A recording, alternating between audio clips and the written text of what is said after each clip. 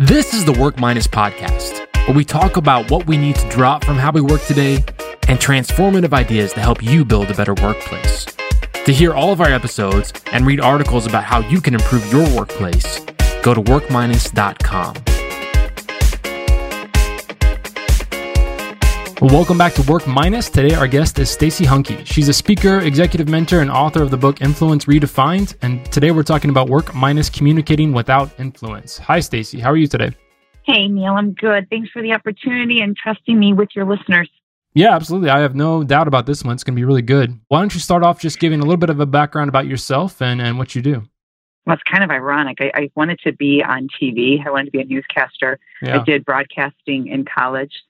Wanted to be the next Katie Couric, but that obviously did not pan out. And then after that, I started to work for large corporations in training and development. That's where everything really started to evolve, because no matter what topic I would train on, it'd be everything from time management to leadership skills. I realized it doesn't matter how smart you are, if you cannot communicate that message in a way that people understand, that they can determine whether or not they want to act, it just doesn't work. Mm-hmm. So I started Stacey Hanke Inc. for 17 years this August. Wow. And our main focus is exactly kind of what you had said. It's really to make individuals more aware of how much influence they really have rather than what they believe to be true.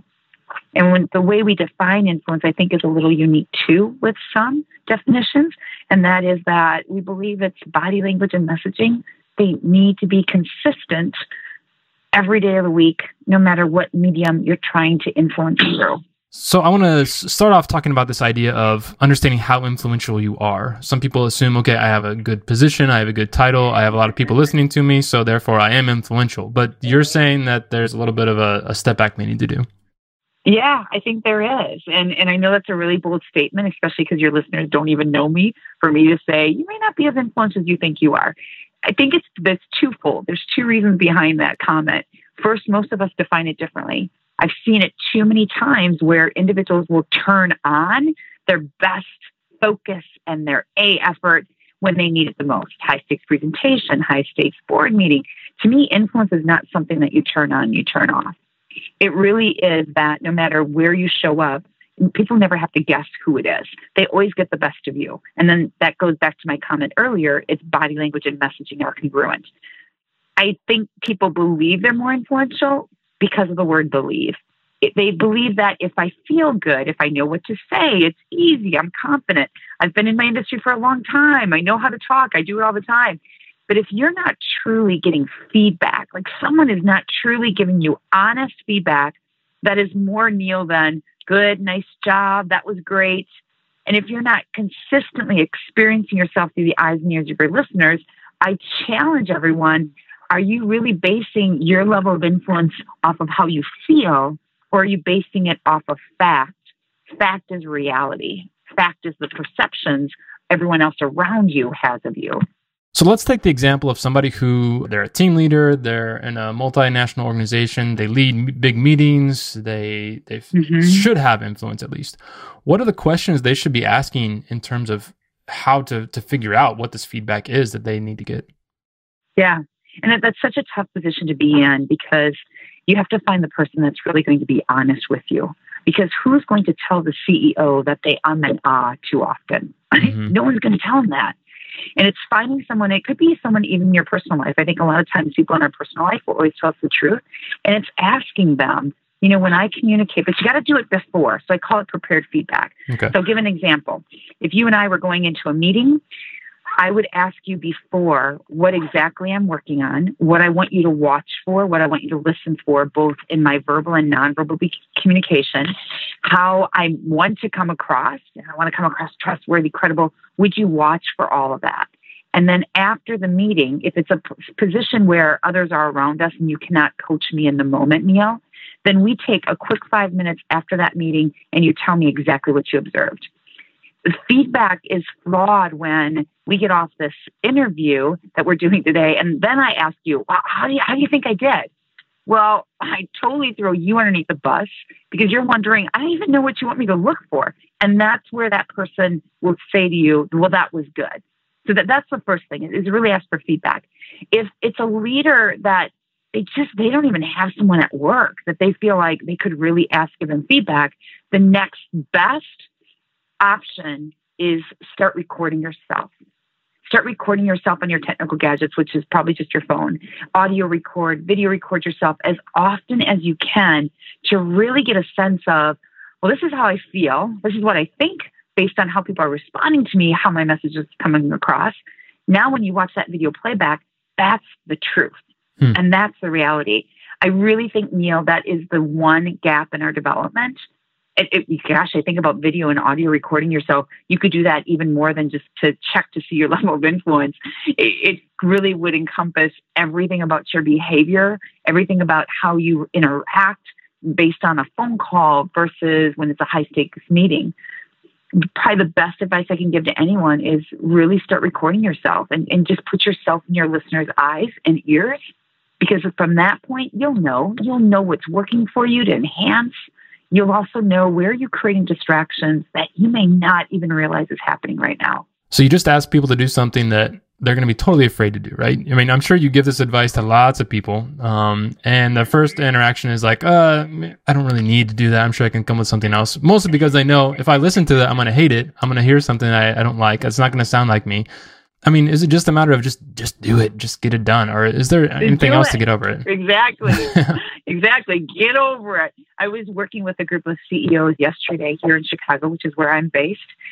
We were talking about that. And the first step I literally get them up on their feet and they need to record each other. And there was some mumbling. And finally I said, "You're leaders. What are you mumbling about?" They said, don't you rather want to know than not know what everyone is saying behind your back?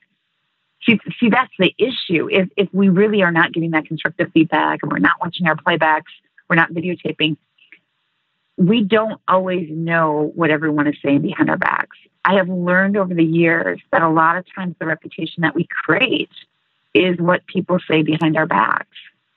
And it's not taking that risk of, are you assuming how you're coming across? Once you start watching the playbacks too, Neil, that's when you can take a really deep dive into, well, why do you have more success with this conversation versus another? Why is this employee responding more to you than the other employee? You really get a chance to take a close look on opportunities where you can continuously develop. So at the point in your career where you're interacting with a lot of top-level leaders, trying to help people kind of at that top level of their career as they go through.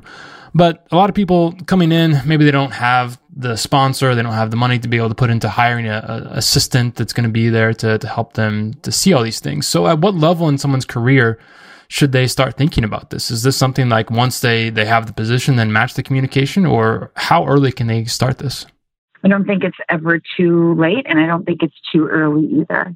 I think about the work that I do. If I would have had this information or this knowledge in high school, in college, what better off I would have been my early part of my career. Because the longer that you wait to really start honing in on changing your behavior, and that's really what it is. When you're looking at your level of communication, both verbally and non-verbally, it's about changing behavior. Well, the older we get, the harder it is because those habits have been years with you. I always recommend the sooner the better. I start really just taking a close look at the conversations you have with friends, family. It doesn't have to be just focusing on when you're at work. One of the things I do when I work with recommendations that I give to leaders is take the skills and techniques that we teach to grow their influence, practice in your day-to-day. Put heavy focus on it when you're in comfortable situations like hanging out with friends and family. That's what we mean by Monday to Monday, that it's not, okay, you've got a big board meeting coming up. Think about brevity. The CEO catches you in the hallway. Think about how you stand. And you've never really thought about it otherwise. The more you can think in terms like an athlete or any type of professional musician, however they are practicing Monday through Friday is how they perform on Saturday. I think the difference with us is every day for us is game day. It's more about being conscious of every conversation that you're in. What is your body language doing? What is your messaging communicating? So walk us through the different types of communication scenarios. For example, you're going to have some situations where you have a small group, maybe just 2 or 3 people you're meeting about. Other times you have one-on-one conversations. And then on occasion, you're going to be addressing a large group of 100 or so. So what are the different mindsets? Because when I'm thinking about just going and talking to one person, I don't necessarily think deeply about my communication style as if I'm going to be addressing a large audience. So how do I navigate that? And that I think that's our biggest fault, Neil. You're not alone with that comment, is we don't think about it just through our day-to-day. Then suddenly when something like a large group of 100 plus, whatever that number may be, suddenly we start thinking about how we're delivering. And at that point, you're running the risk of it being too late, because you're trying now to focus on an area of your communication that you don't regularly focus on. It's like the professional athlete. They only think about their position on the golf club at the actual tournament. Otherwise, they really don't think about it, right? I mean, there's going to be a problem there. Yeah. I teach core skills. Like your posture will either convey or not convey confidence is one of the core skills. Pausing is the core skill to brevity. And then eye connection, notice the difference in terminology there, rather than eye contact, is the only skill that conveys trust. I always start with those 3 key skills. And I'll show individuals, Neil, how to use those 3 when you're in, it's a small group, a large group, or a meeting setting. They really don't change much. Where they change is the adaptability, meaning how you gesture to a large group is going to be a lot broader in your gestures than when you're obviously one-on-one with someone. When you're in a large group, now you have to use more examples, more analogies, more different ways that you're interacting, creating engagement, because you are talking to so many different personality and learning styles. When you're one-on-one, you're just thinking about that one person in front of you. So your level of interaction could even be higher, getting them to do most of the talking to figure out, well, how can I adapt my message for this one single person? Rather, you can feel how that's a lot different than when you're with a large group. So go back to a golf. Any of our listeners that may have played golf, I think this analogy applies to any sport. What probably makes golf so difficult is you'll learn the core skills of how to hang onto the golf club, how to swing, how to follow through. Yet the adaptability comes into play based on the obstacles on the course and how far away from the green you are. And that's when it gets complicated. Yeah. Well, you piqued my interest about eye connection versus eye contact. Explain that. Think of eye contact. We've always been told if you're speaking to more than 2 people, look at everyone. And that becomes more of a scanning. You'll see individuals, they sometimes will talk to the floor. Some individuals will look up at the ceiling, hoping that the words fall down on them. If they ever have anything with them, maybe an agenda on their phone or their laptop, or maybe they're working with a PowerPoint deck, sometimes they're talking to those objects rather than connecting with the listeners. Well, imagine we were sitting in a small group around a table.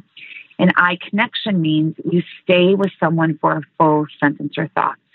You pause as you transition your eyes from one person to the next. The minute you make the connection with the next person, that's the sign of your next sentence. When those come together, the biggest tip and recommendation is to only speak when you see eyes. You can look away to gain your focus. You might need to gain a key concept or idea on your agenda that might be sitting on your phone in front of you. You can look away. Don't talk when you do it. Because if you're focused in your eyes, you'll be focused in your thoughts. The minute you look away and you're still talking, say you're one-on-one with someone. I watch a lot of people interacting one-on-one, and one of the individuals talking is talking to that person's shoes, or they're talking to the top of their head. The more you lose connection through your eyes, the more you communicate to your listeners that, do anything but listen to me. And usually what they'll do is they'll go on their phone. They'll start checking email or social media. Wow. Now you've made me feel like we should have done this as a video podcast instead of just audio, so we could have that connection. Exactly. Well, one thing we talk about on the show a lot is this dichotomy between being a better human, working better with technology. Understand that division is coming soon. We need to get better at that. So how do the skills that you teach enable us to be better humans and to do things that computers can't do? We are losing the art of face-to-face communication because of the technology. As I walk the corporate hallways, and I'm guessing you can relate, and every listener on this call, how many times you look up and everyone is down on their phone. They're just walking past each other. Everyone's down on their phone, doing their own thing. We're becoming really caught into this disconnection and feeling like if I'm in a meeting and suddenly my phone goes off, I have to check. Mm-hmm. Well, unless you're doing brain surgery, I don't know. Or unless you've got a family emergency, is that email, is that text more important than a human body in front of you? I think we also hide. I think we hide behind social media. I think we hide behind emails. And it's just easier for us to send off an email rather than pick up a phone call. God forbid we had a phone conversation with someone, or to pick up our feet and just get up and walk next door if that's an opportunity. I think that the other thing that we forget with social media, and Facebook is a prime example of this, even LinkedIn, whatever you post on those social media outlets or any email or text message that you send, your name is still on it. Mm-hmm. So keep in mind that just because someone cannot see you, your name is still on it. And now the risk is even greater because all that listener has, that receiver has, are your words. I like to say sometimes, hang up the email and pick up the phone. There's still situations, and many situations, that we have to have a face-to-face conversation. I came across this week, Neil, and it's too fresh in my mind for me even to quote the right resource. The whole article was about this whole idea of you've got to have a face-to-face conversation. That is the only way that a relationship truly will be built. And we're trying to build these fake relationships through Facebook. Now, I'm a big fan of social media. We are heavily active in social media. I also use it with purpose. I use it in a way as a resource rather than a place that I'm going to build relationships, whether that's with friends, family, clients, and acquaintances. Man, it's stunning that we have these phones, but the phone app is actually probably the least used app that we have on the phone. We're using everything else except for calling people, right? Yeah. I mean, we're just losing that connection and engagement. And I get this sometimes when I work with I'm not pointing fingers because I think all generations are guilty. I've had conversations, though, Neil, with individuals that are new in the corporate world, and they're making comments to me. I struggle with face-to-face. It's just not what I'm used to. Yeah. And it kind of raised my eyebrows because I'm thinking, well, maybe you spent a lot of time on your phone at work, but do you ever have conversations with your family and friends? And it's really becoming a disconnected world. Maybe it's a matter of best advice I can give to our listeners today is just take a step back for a week, just for a week, and just really analyze how many of your conversations are over the phone or in person or FaceTime or Zoom, rather than how many times are you communicating via technology. The study, the article, I'm refreshing my memory right now, the article I was referring to earlier, Neil, it was talking about how when the majority of your communication with human beings are via technology, it's equivalent to loneliness, which is equivalent to eating or to smoking 15 cigarettes a day. Oh, wow. And I remember it being so high because I thought, oh my God, that's the impact of loneliness. And now they're tying it to these fake unrealistic relationships that we're creating through social media. Well, and now I'm even thinking now about the fact that in email, Gmail can auto-complete your sentences for you or suggest, hey, did you want to say this instead? Or and a suggestion for a text message to send back to somebody. And one way that's nice, it saves time. It helps you to complete something faster. But again, it's almost like the machine is learning how to communicate in that way like a human. So we need to go the other way and find ways to have more of these face-to-face, ad-lib, eye contact, eye connection conversations, right? Right, exactly. And again, I think, just take a step back and look at, why do you send the email? If it truly is the best approach to grab this person's attention based on the conversation you're having or the message in the email, then yeah, definitely send it. If not, just take a step back. And perhaps you could save you and that listener a lot more time by having a quick conversation. We'll do that a lot in my organization. If I get an email and it's this long email, I sometimes find myself, I'll start responding thinking, okay, this is not going to go the way it's supposed to go. Because what I'm thinking in my head as I'm writing this email, I don't even know if it's going to come across the right way. And by picking up the phone, you save so much time. Even if it's just leaving a voicemail message and saying, I want you to hear my voice and hear the message this way, I'll also send you an email so you have it in print. Yeah, absolutely. I mean, as humans, one of our unique abilities is the ability to pull up on lots of contexts. Like you said, we hear voice modulation, we hear a slight intonation, we see the body language somebody's coming with us about, we see the eye contact they have, and we interpret based on that. And it's a beautiful thing we can do as humans, but we lose that ability when it's just a text email. Yeah, we do. Wow. We could talk hours about that. No, I know, man. Wow, we've packed a ton of stuff in here. Wow, where can we go next? What do people need to know in terms of what communication is coming on the forefront? Like, as new communication forms come, how can we adapt to those and continue to push down towards the deeper human connections? I mean, do you see technology moving towards enabling those deeper human connections, or are moving us more towards talking like machines?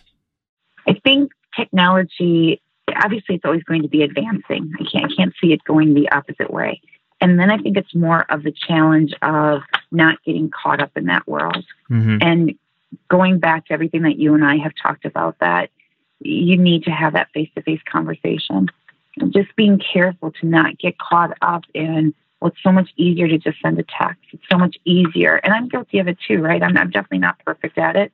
I'm constantly thinking before I hit send and really thinking through, gosh, I haven't talked to this person for a long time.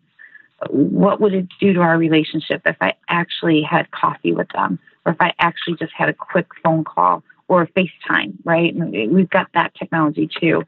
I think as far as where it's going, speaking of FaceTime, I think we need to take more advantage of that. We do a lot of our sales calls via Zoom, and that way we can see the potential client or the current client. We cannot get to everyone's office. I think we can use more of that technology. When we do our live webinars for clients, my request is I'll do the webinar only if I can see participants and they can see me.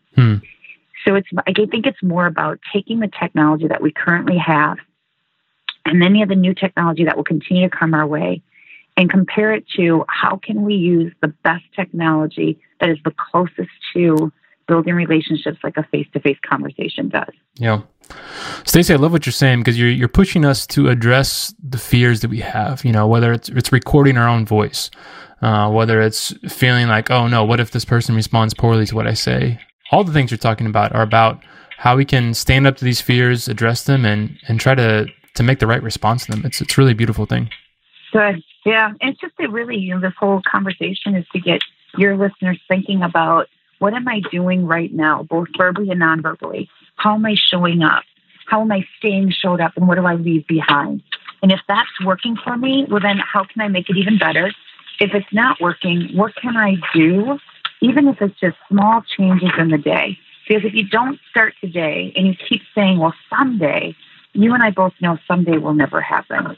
Well, Stacey, it's been great. Why don't you let us know where we can go to learn more about you, your book, and your work? Thank you.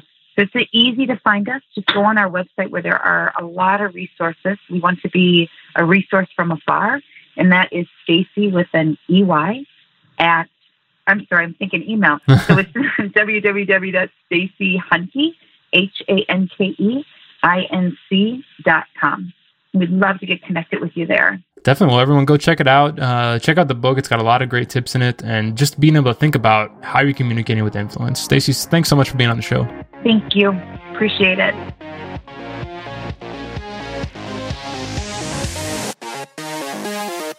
This has been the Work Minus podcast.